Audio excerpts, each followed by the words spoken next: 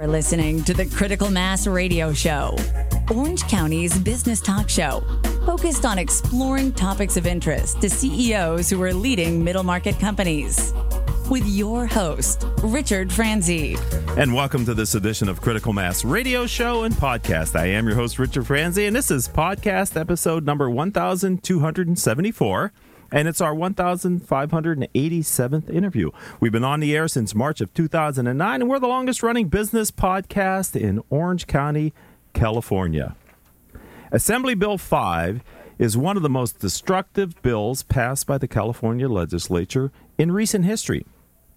State Assemblyman Jay Obernolte of the 33rd District has authored AB 1925, a bill that will exempt small businesses from the law. I've invited Jay to come on the show to discuss the impact of AB 5 and then how AB 1925 can help California's small businesses. If you'd like to learn more about this radio show podcast or my role as a business mentor here in Orange County, California, then visit our company's website, criticalmass4business.com. It gives me great pleasure to welcome Jay to the show. Jay, welcome to Critical Mass Radio Show and Podcast. Well, thank you very much. It's an honor to be here. Well, I understand that you are an entrepreneur and have been, in addition to representing the 33rd Assembly District. Can you talk about how being a business owner is influencing you as a state assemblyman?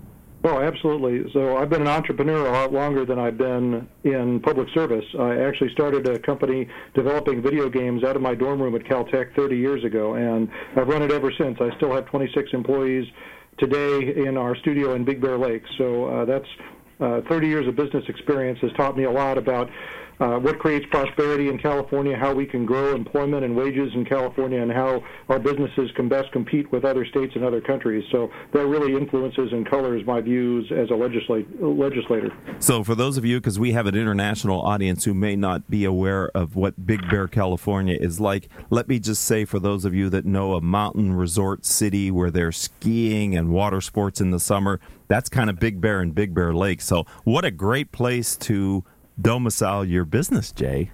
Oh, absolutely. You know, it's we have, put it this way, we have excellent employee retention as a result of our location. It's a wonderful place to live and raise families. So you're a successful entrepreneur. You've scaled a technology company. Why did you decide to run for elected office?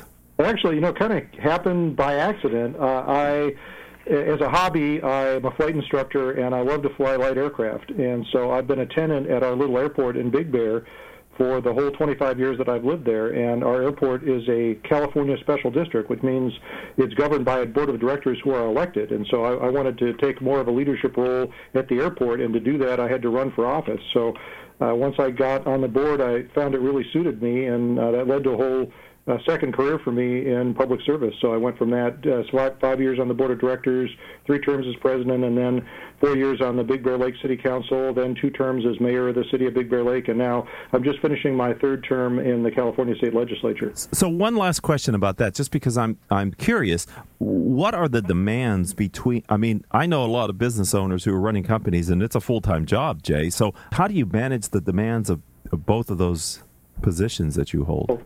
That's an excellent point, and I'm very lucky that I've got a vice president that is very capable of running all the day-to-day aspects of the business, because I'm frankly lucky to get into the business one day every couple weeks.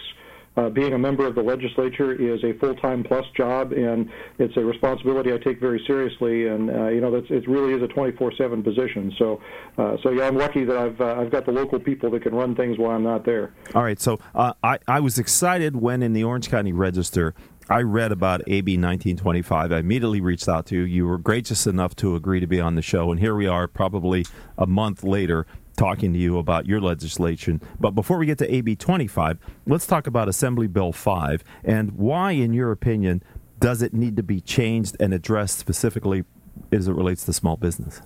Well, as you said in the introduction, AB 5, I think, is the most destructive business bill that has been passed in the legislature in my 6 years serving in the Assembly, because of the way it rewrites the rules for employee classification. And I am particularly concerned about its effect on small business and its effect on entrepreneurialism in California.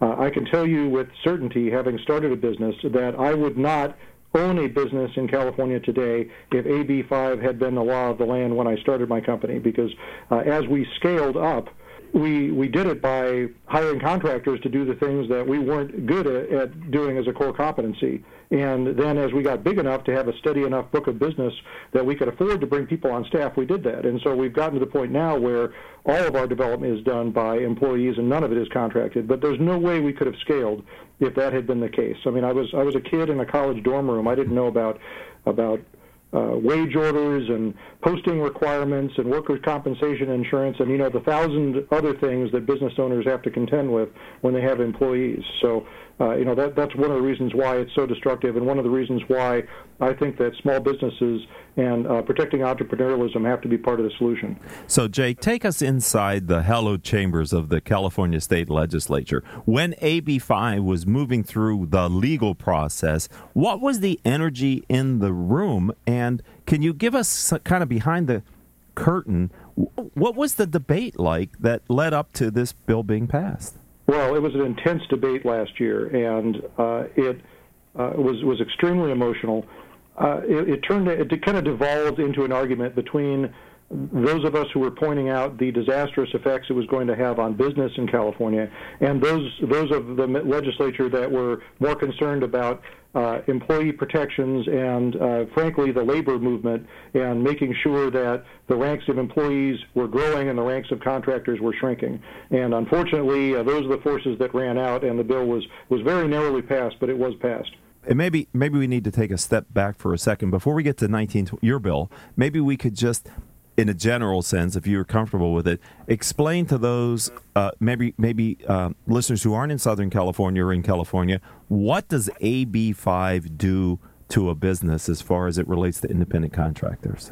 Sure. So, there has to be a legal basis for whether or not a business is forced to classify a worker as an employee or whether or not they can be an independent contractor. And for the last several decades, that test has been governed by something called the Borello test in California. The Borello test is kind of complex, but it boils down to who has control over the work that worker is doing. So if you are working on the company's premises, you're working with their equipment, if you're getting paid by the hour and they're telling you what to do and how to do it, then you should be classified as an employee. But Borello says that if you're doing work off-site, if you're using your own equipment, if you have multiple clients that you're working for, if you're getting paid for your work and not your time, and you're setting the rates for that work, then you can be classified as a contractor. So that's been the law of the land for decades, and it's actually a very fair way of doing classification.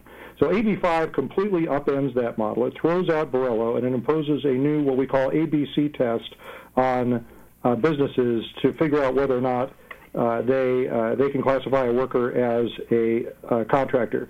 And the old control test is still there. That's the A pillar. But the B pillar is the really destructive one. It says that for a worker to be classified as an independent contractor, they have to be doing work that is unrelated to the core work that the business does. So, if you apply that to my business as a video game development studio, when we first started, we used to outsource and contract out the creation of music and sound effects for our video games, because that's not something that we had a core competency in. But if you think about it, doing music for a video game is related to the core business of developing video games, and so that would be illegal under AB 5. And then the C test is also destructive. It says that to be classified as an independent contractor, they have to be fully involved in the business of whatever they are doing. So that means that they have to have a business license, they have to be maybe incorporated or have a doing business as filed with the Secretary of State, they have to file business taxes. They have to be a fully fledged business, which is very different than a lot of workers in California choose to do business as. So what it boils down to is that there are many of us in Sacramento that feel very strongly people ought to have the right to work however they want to work. And it's not fair for the state of California to go disrupt a business model and say to a worker, you're not allowed to be a contractor anymore, you must be an employee. So we're talking with Jay Obernolte. He is California Assemblyman for the 33rd District, and we're talking about both AB 5, which passed last year and was signed by our governor, and then a piece of legislation that he's proposing called AB 1925, and we're going to get to that in a minute, Jay. But I'm just wondering, my third book is on the unintended consequences, and I'm just wondering, being in Sacramento now, this is beginning of March, has there been a recognition within the Assembly, within the elected officials, that maybe there were some unintended consequences of this bill, AB 5? Oh, absolutely. And you know what? I actually think, being a little cynical, I think that they weren't unintended. I think that most people just didn't realize when they voted on the bill that those would be the consequences, even though we were telling them what the consequences would be. And unfortunately, we were absolutely right. And you're seeing many different industries get affected that were not part of the original intent of the bill. You know, in particular, I want to talk about one of the ways that the bill was passed that I really disagree with, which is that if you read the bill, it's about 20 pages long. I'm talking about AB 5. And the first couple of pages say, these are the new rules for worker classification for all businesses in California. And then the next 18 pages are exemption after exemption after exemption for individual industries. So they say, you know, except for cosmetologists, here are the rules for them. Except for real estate brokers, here are the rules for them. Except for commercial fishermen, here are the rules for them. And the list goes on and on. So basically any business that was savvy enough to hire a good lawyer got themselves an exemption written, and the businesses that, you know, didn't have that political power didn't. And I think that's the opposite way that legislation should be passed. We should be doing things to solve problems that are holistic, where we can just say simply, here are the new rules, and not grant exceptions on a case-by-case basis. You know, there was a lot. I mentor small business owners here in Southern California, Jay, and there was a lot of conversation about this impending legislation. There was a lot of talk about Dynamex, and that's the Supreme Court law that kind of set the precedent, I think, in some ways for this piece of legislation. But nonetheless, there was a lot of concern. But in the media, there was a lot of coverage of companies like Lyft and Uber and these other kind of business models that totally don't relate to the kind of business that generally small and mid-sized businesses that are in the critical mass community here in Orange County, Southern California, are involved in. So I was excited to read about AB 1925. So can we shift our focus now and sort of talk about what's the main idea? Why are you proposing this legislation? And if passed, what will it do? Well, what I'm trying to do is, in small part, undo some of the harm that AB 5 has done, particularly to small businesses and to entrepreneurialism. So what AB 1925 does is it creates an exemption from AB 5, the ABC test in AB 5, for small businesses. And a small business is defined in the same way it's defined elsewhere in state code. You have to be independently owned and operated. You can't be dominant in your field of operation. You have to have fewer than 100 employees and average gross receipts of less than $15 million over the past 3 years. And if you fall into that category, then the old Borrello test would still apply to the classification of your workers. So that's what's currently in the bill. And that is a large number of companies that fall in that category. Yes, absolutely. And you know what? It really fixes the most egregious problems that are caused by AB 5. It certainly is not fix all of the problems in AB 5. It doesn't apply to all the businesses that need to have relief under AB 5.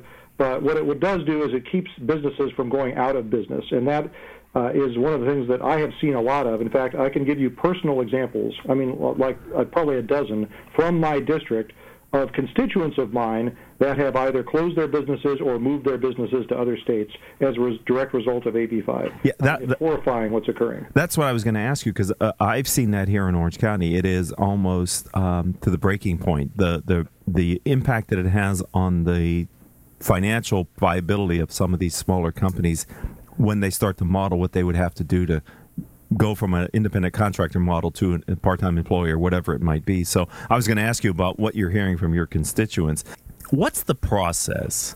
Because, you know, many of the people that are listening are small business owners. They may not understand the process that a bill goes through in Sacramento for the bill that you're sponsoring. So where is 1925 now? And without getting too wonky on us, Jay, where does it go from here, and how does it get to the point where it may or may not get voted on?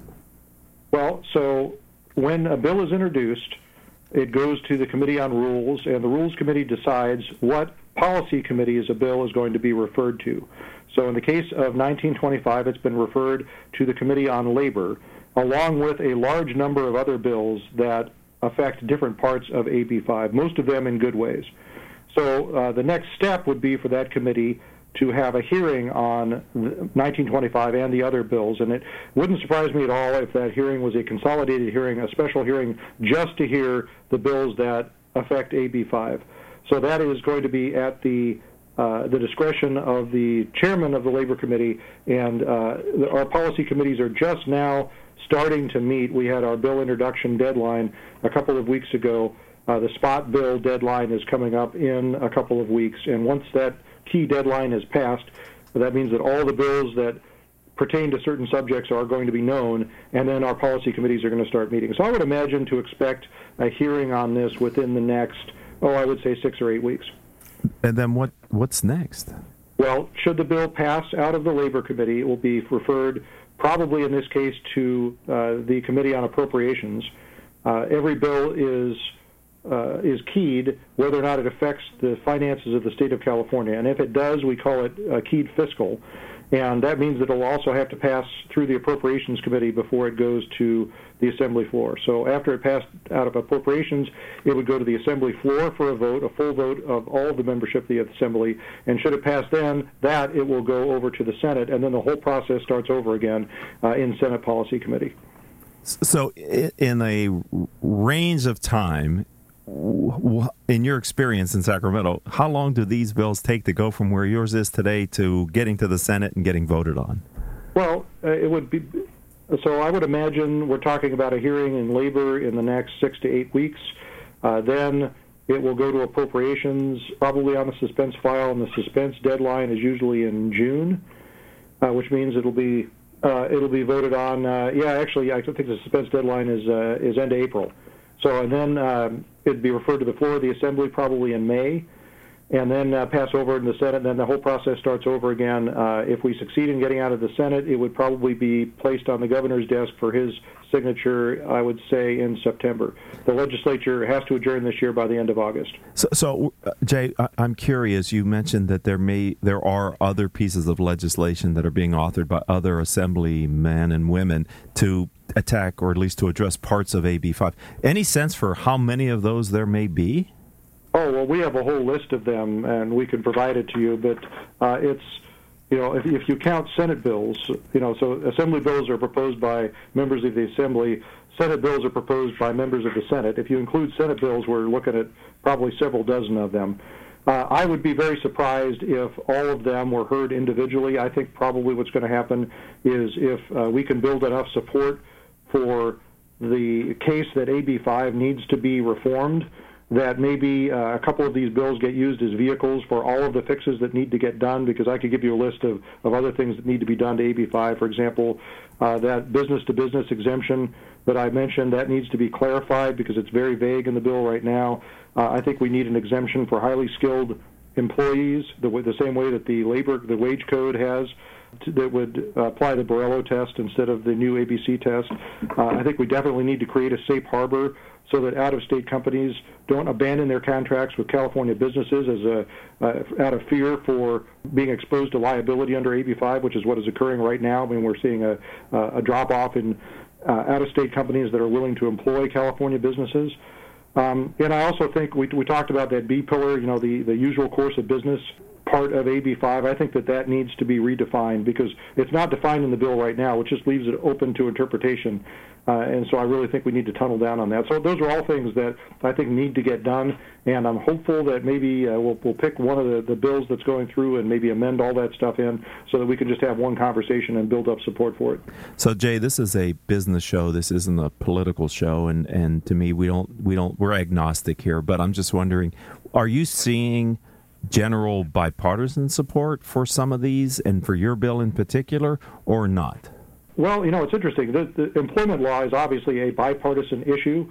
If you look at the vote on AB 5, it was pretty partisan. It was the members of the Republican Party typically voted against it. Members of the Democratic Party typically voted for it. But the desire to fix it, I think, is universal. And so I'm kind of cautiously optimistic that we're going to be able to build some bipartisan support for a solution in whatever form that takes. But certainly, members of all parties have been hearing about constituents in their districts who are closing businesses or relocating businesses as a direct result of what AB 5 has done. And I don't think any of us can ignore that.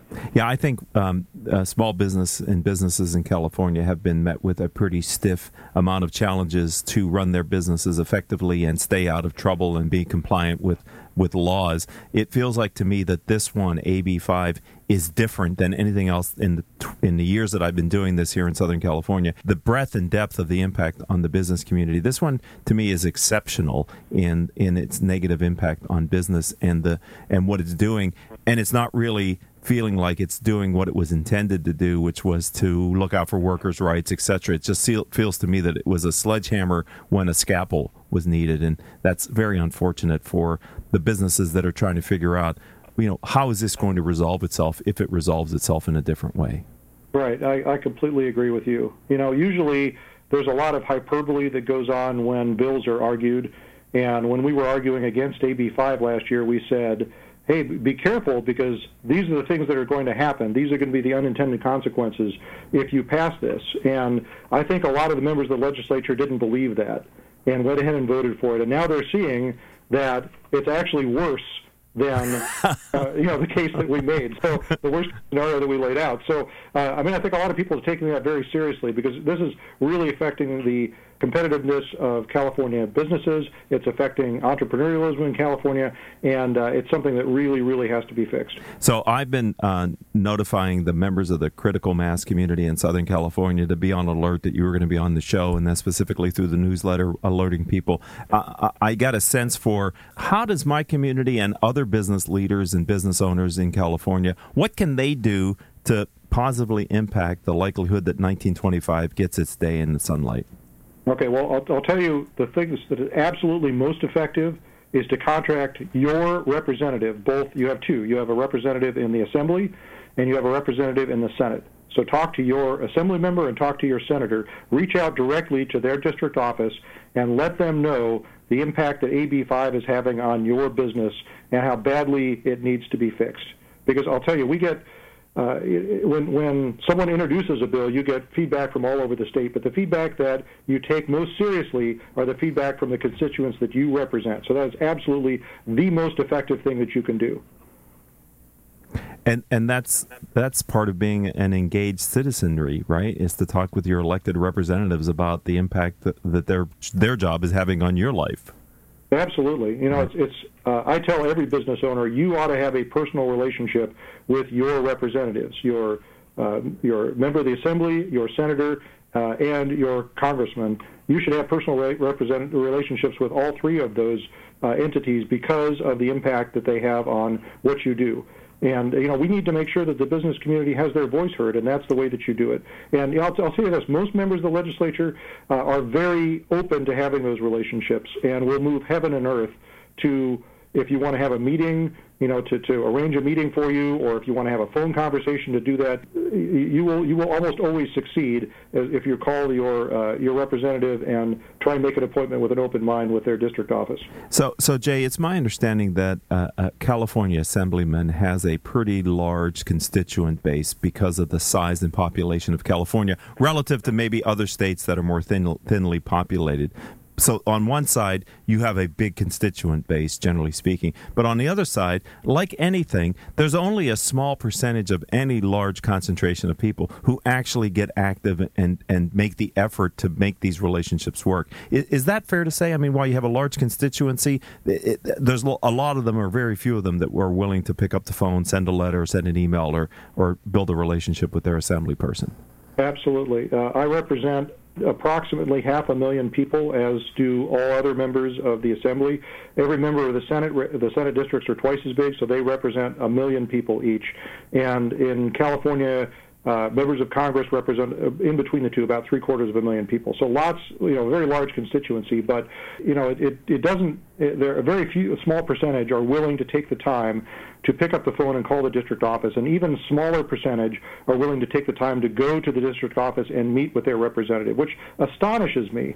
I mean, I have a rule in my district that anyone that wants a meeting with me gets one. And it might take us a couple of weeks to work out the schedule since most of the year I'm in Sacramento 4 days a week. But, that's something that we're able to do, even though I represent 500,000 people, because so few people are willing to take the time and energy to do that. So my hope is that we have gotten a little bit of a movement going in support of 1925 and maybe some other related assembly bills and Senate bills that might help to clarify this AB5 law. How do people stay aware of the progress of your bill and these other bills that they might become interested in? Well, certainly for my bills, you can connect with me on social media. We give people regular updates. My Twitter handle is @JObernolte, so it's spelled JAYOBERNOLTE. And on Facebook, it's @Assemblyman Obernolte. Or you can go on the State of California website. Every assembly district has its own web page, and you can sign up with your email address for email updates, which we give out regularly. So that for 1925, that's the best way of staying connected. But as I said, please, if you own a business, if you're involved in business and you want to get connected, please build a relationship with your representatives, because that's how you're going to be an effective voice. I want to thank you for being a friend of the program, now a part of the Critical Mass community. I was so excited when I was reading the Orange County Register on that Sunday in the opinion section about your bill. I'm like, hallelujah, I need to reach out to this person because I need to see if we can do anything to help him, because I thank you for fighting what I think is, frankly, a good fight for small business owners throughout California. They're such a critical part of the ecosystem here, and they employ so many people in aggregate. A healthy small business community is vital, I think, to a continuing living the lifestyle that we've become accustomed to in Southern California and California in general. So thank you, Jay. Well, absolutely, and I'm happy to do it. It's a privilege for me to be in a position where I can be a voice for small business and the business community, and it's certainly something I'm going to continue to do with the help of all of your listeners. Well, should you have any other future legislation that you believe small business owners need to be aware of, either that you're authoring or that you're a part of and you support, have your office get in touch with me. You're always welcome to come back on the program and to share what you're working on. Well, thanks. I really appreciate it. I've enjoyed being here, and definitely let's keep the business community informed of what's going on. Yeah, and how great to have you on Super Tuesday, which yes. It's like a coincidence, but it's kind of awesome. So thank you again for being a friend and a part of our community, Jay. Absolutely. It's an honor to be here. Okay, goodbye.